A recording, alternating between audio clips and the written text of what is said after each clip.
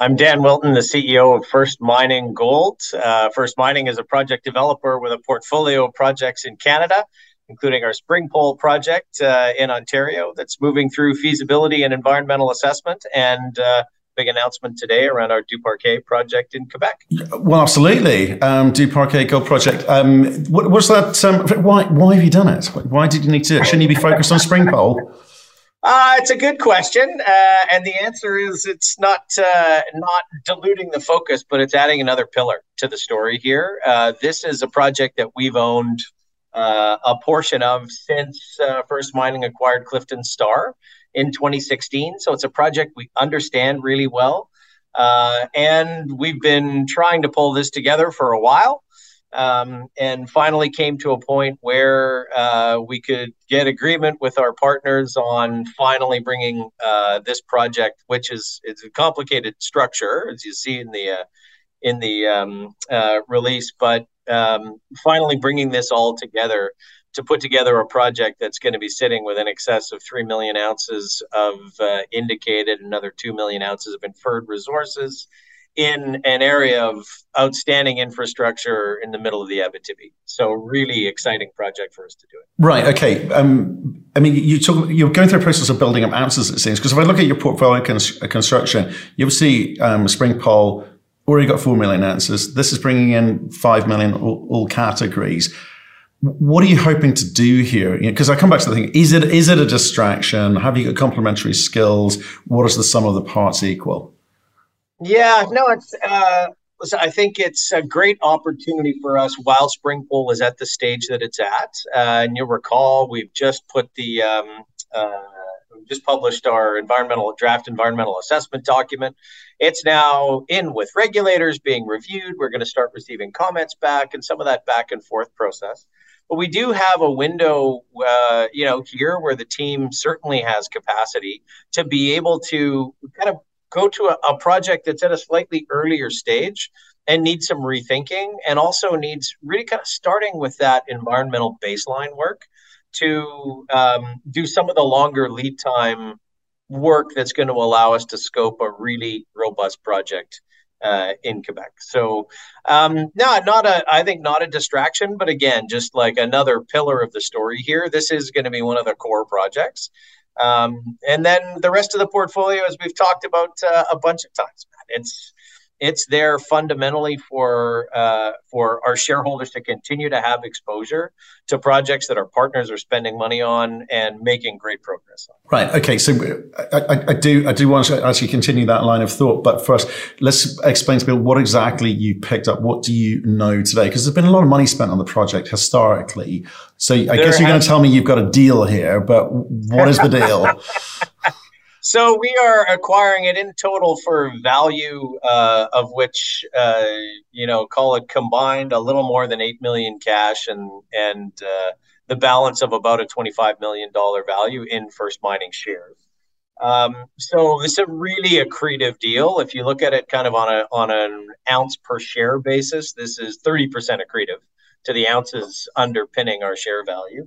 If you just look at the actual increase on an indicated basis, it's a 40% increase in our indicated resources and a 50% increase on our inferred resources. So, really meaningful increase in the ounces underpinning the value of our shares. And this is a project, a lot of people have forgotten about over the course of the last 7 or 8 years. Clifton Star put out a pre-feasibility study in a very different environment. In a Canadian dollar gold price environment that was about $1,200. Well, today we're sitting at $2,200, and it still showed a project even back then that was robust and 15% IRR and to move forward at what you'd consider a very, very low price.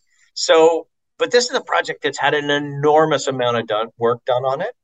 260,000 meters of drilling between 2008 and 2014.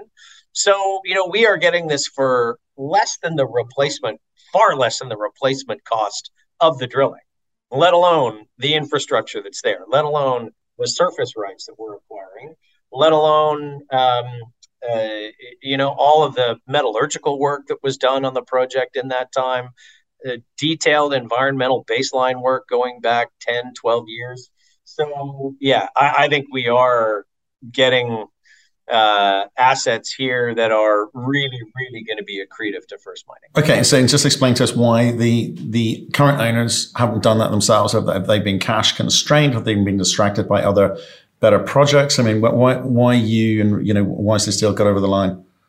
Yeah, it's interesting. The current owners it's a diverse group of shareholders and a complicated ownership structure between the BD Gold Mine project and the Donchester project, which is next door.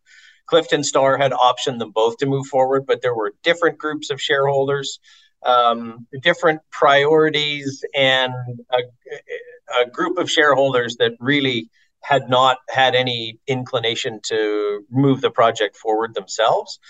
These shareholders have owned this project in one form or another since the 1950s. And so there's been a couple of attempts at moving it forward. Clifton was one of them. It didn't work out, and largely because Clifton couldn't make some back-ended option payments in 2015. And we all remember what the equity markets were like in 2015. But that's sort of what left the door open for First Mining to get our foot in the door here. But this is a long-term relationship with these group of shareholders that have owned this project. My first meeting with the shareholders was about a month after I started. And, I think we had a common vision for how we could surface value here and actually move this project forward with real thoughtful development. And so part of it was, this is just giving liquidity to some of these diverse group of shareholders. Some of it is actually having them roll into something that has other good gold project exposure, like we have with our portfolio with Springpole. And some of it is just a relationship, and I think a trust that's been built over the last 3.5 years of working as partners to define a plan to go forward. So it felt, well, that's just telling me it's been trapped or mired in a sort of disconnected view of how this thing moves forward and cash constraints, because you've got BD and Donchester in there, a bunch of other company names flailing around. It was a bit of a mess. So why would all of those guys look at you and go, do you know what? This is the team to advance this, because they're picking a bunch of shares in First Mining, right? So they've got to believe that you can move your own company along and that this asset will do better in your company rather than someone else's. Or is it just a case of, who you know? How do these things work and get put together? I'm intrigued. I think it's a real vote of confidence in the team, and a large part of what we have discussed over the course of the last couple of years, as we've been discussing how this would come together. In that same time frame, since Steve Lines and our permitting and environmental team have joined, there are some real parallels between the Duparquet project and the Hard Rock project that Steve and the team permitted, over the last 6.5, 7 years before they joined First Mining. So very similar things. Hard Rock was a small underground mine with an arsenopyrite concentrate with a roaster, left a bit of an environmental legacy that really gave everyone, including the permitting authorities, some real conviction to move it forward as a development project, because everyone recognized that development was the best way to afford the scale of environmental program that's needed ultimately to clean up some of that historic legacy. We have some of that here too, but we have a team that's done that. And not just kind of conceptually done that, like took it from scoping study to construction permits for a project that's now in construction.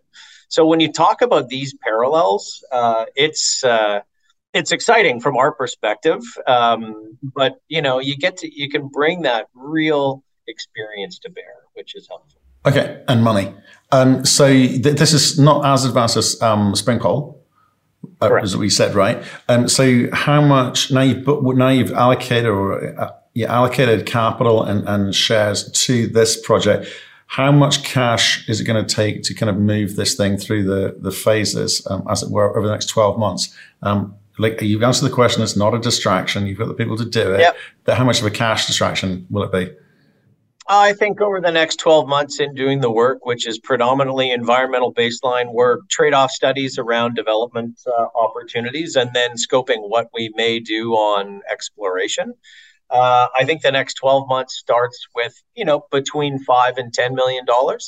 And I think with all of the advanced stage work that's done here, we don't actually need any more drilling to go to pre-feasibility study, for example, right? We can advance this project, I think, far more quickly than anyone really thinks that we can because of all of the existing work and data that's there around it. That's a real advantage. That is the difference between needing to do $50 million to infill drill it and not. So I think it's call it a program of 5 to 10 in the first year. And then, that I think will dovetail with what we need to do with Springpole as well, continuing to move it through the environmental assessment process. We're looking at the financing options right now, which I suspect is going to be the next question, how you're going to pay for it. But we've got, options A, B, C, D, and E that are all being explored, including, can we use this as a rationale or timing potentially to get some value for the royalty portfolio that we put together. And interestingly, we are getting all of these ounces in Quebec with no royalty on them, which I think gives us some real financing flexibility moving forward. And yeah, ultimately, when we have a chance to chat with our shareholders about this, I think for something that is this accretive, and I think we can put forward a very compelling game plan to move it forward. I think we're going to have a lot of support for this. See, what I'm intrigued by on moves like this in this kind of market, this kind of economic reality we seem to be in at the moment, is that people can make big moves like that. There's a big move. I think it's a smart thing what you've done. I think it's a smart thing, and certainly in terms of the construction of a portfolio of assets at different phases. I think it's really smart.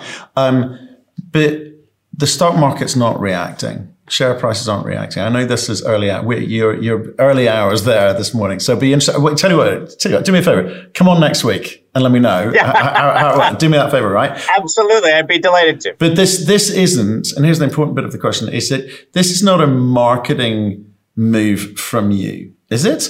Because if you think, we need to pay attention. Our stock price has been under pressure on, downward decline. People have lost interest in the story or don't believe the Springpole component technically, or whatever it is that people may or may not be saying out there. This isn't just a gimmick from you. Does this genuinely add value to the portfolio? Absolutely. Absolutely. I think this is a project that when you look at what the similarities are between this and Springpole and a lot of the projects that were brought into First Mining, this is not, massive inferred ounces that are going to sit as ounces on a balance sheet, right? These are real projects. This is, one of the highest grade open pit projects in Canada, by the way.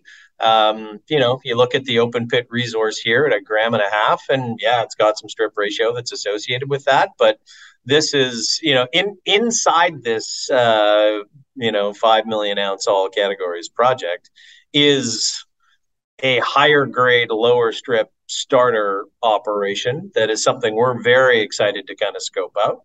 That's already drilled to indicated, and maybe that lower capital startup plan for the company moving forward. So it adds a different dimension, in a way that Springpole we all recognize is, as we've scoped it. I mean, yeah, there is a start smaller, but it's a difficult project to start smaller because the ore body kind of wants to be mined of a certain size. Springpole is, I think, more likely to go down that path of partnership with larger mining companies, just by virtue of the size and scale. I think Duparquet actually offers an opportunity to do something slightly different, which could be a little bit in the vein of the start smaller and expand. And yeah, with great support in a community that's, they've been mining in this community since the 1930s. I think there's a lot of work that we still need to do to build our social license in the area, but even just the conversations we've had to date have been very supportive. Okay, and you said there's some kind of network associated with the thing. So, what are there difficulties associated with it? I mean, I think refractory issues or cyanide issues. Yeah. But can you recover gold economically? Yeah, the test work that was extensive test work done in 2013 and 2014 shows you can get recoveries up to 90%. So very good flotation recoveries. Like 95% recoveries to a 5% mass pull. And all this detail is actually already on our website. If you go in and find the 2014 pre-feasibility study done by Clifton Star, all this work is detailed. Extensive variability testing through different zones of both flotation, and then ultimately they selected pressure oxidation as the main avenue to test the oxidation in order to deal with the refractory nature, and net recoveries in excess of 90%. So it needs treatment, but you do and you can get good recoveries out of it. What's interesting is that some of the other projects that we have just down the track, and this is adding to the Pitt project that we own, adding to Duquesne that we own. Both of those projects are 10 to 15 kilometers to the east. More classic kind of Archean, narrowish vein, high-grade underground projects. Duquesne is a past producer. But there's a lot of other kind of potential high-grade satellite feed that, when you have the infrastructure, could come in and again, I think significantly add value to an integrated process here. So a lot of work for us to do in terms of trade-offs, looking at a couple of different things than they did the last time. But with the data set that we have and the work that's been done, we are starting years and years and years ahead of where a project just sitting with this resource would normally be. Okay. And I'm sorry I'm keeping this kind of fairly fluffy and sort of helicopter level today because I think this announcement deserves it, but I would like to get into the weeds with you another time. But you're saying like Springpole potentially, because I guess the large capex component would require some of the big balance sheet to come in and partner with you there, or take it over to some degree, whatever that looks like. You've already got partnerships with Pickle Crow and Houtbrook, and obviously Treasury Metals, you're a big shareholder of as well. Those are kind of partnership models, but what you're saying here is with something like Duparquet and possibly Duquesne or Pitt, those are things that you want to retain control of in terms of moving it forward to being a producing mine, right? So the model isn't entirely, let's just like farm this out, let's just partner, let's just outsource the problem here. There's a kind of degree of control that you want, is that right? Yeah, with this project, I think we want to bring our team and our background and capability and skill set to bear in scoping a different project, in thinking about it a bit differently, in the same way that we have done at Springpole over the last 3.5 years. It's not just been a progression of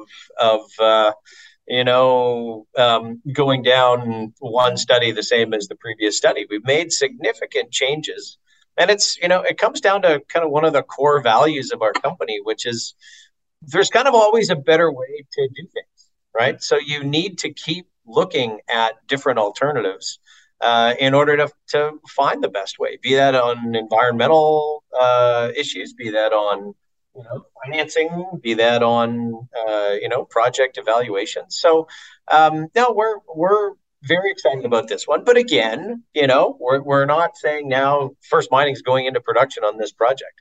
But I think we have a team that can certainly scope a project that would not have the capital constraints that another project that's sort of by definition a big capital project like Springpole might. It just leaves you with a little bit more flexibility. Okay. Well, look, Dan, I think I'll leave it there, but I wouldn't mind sort of digging into the weeds a little bit technically with you whenever you're around on what it is that you've picked up here.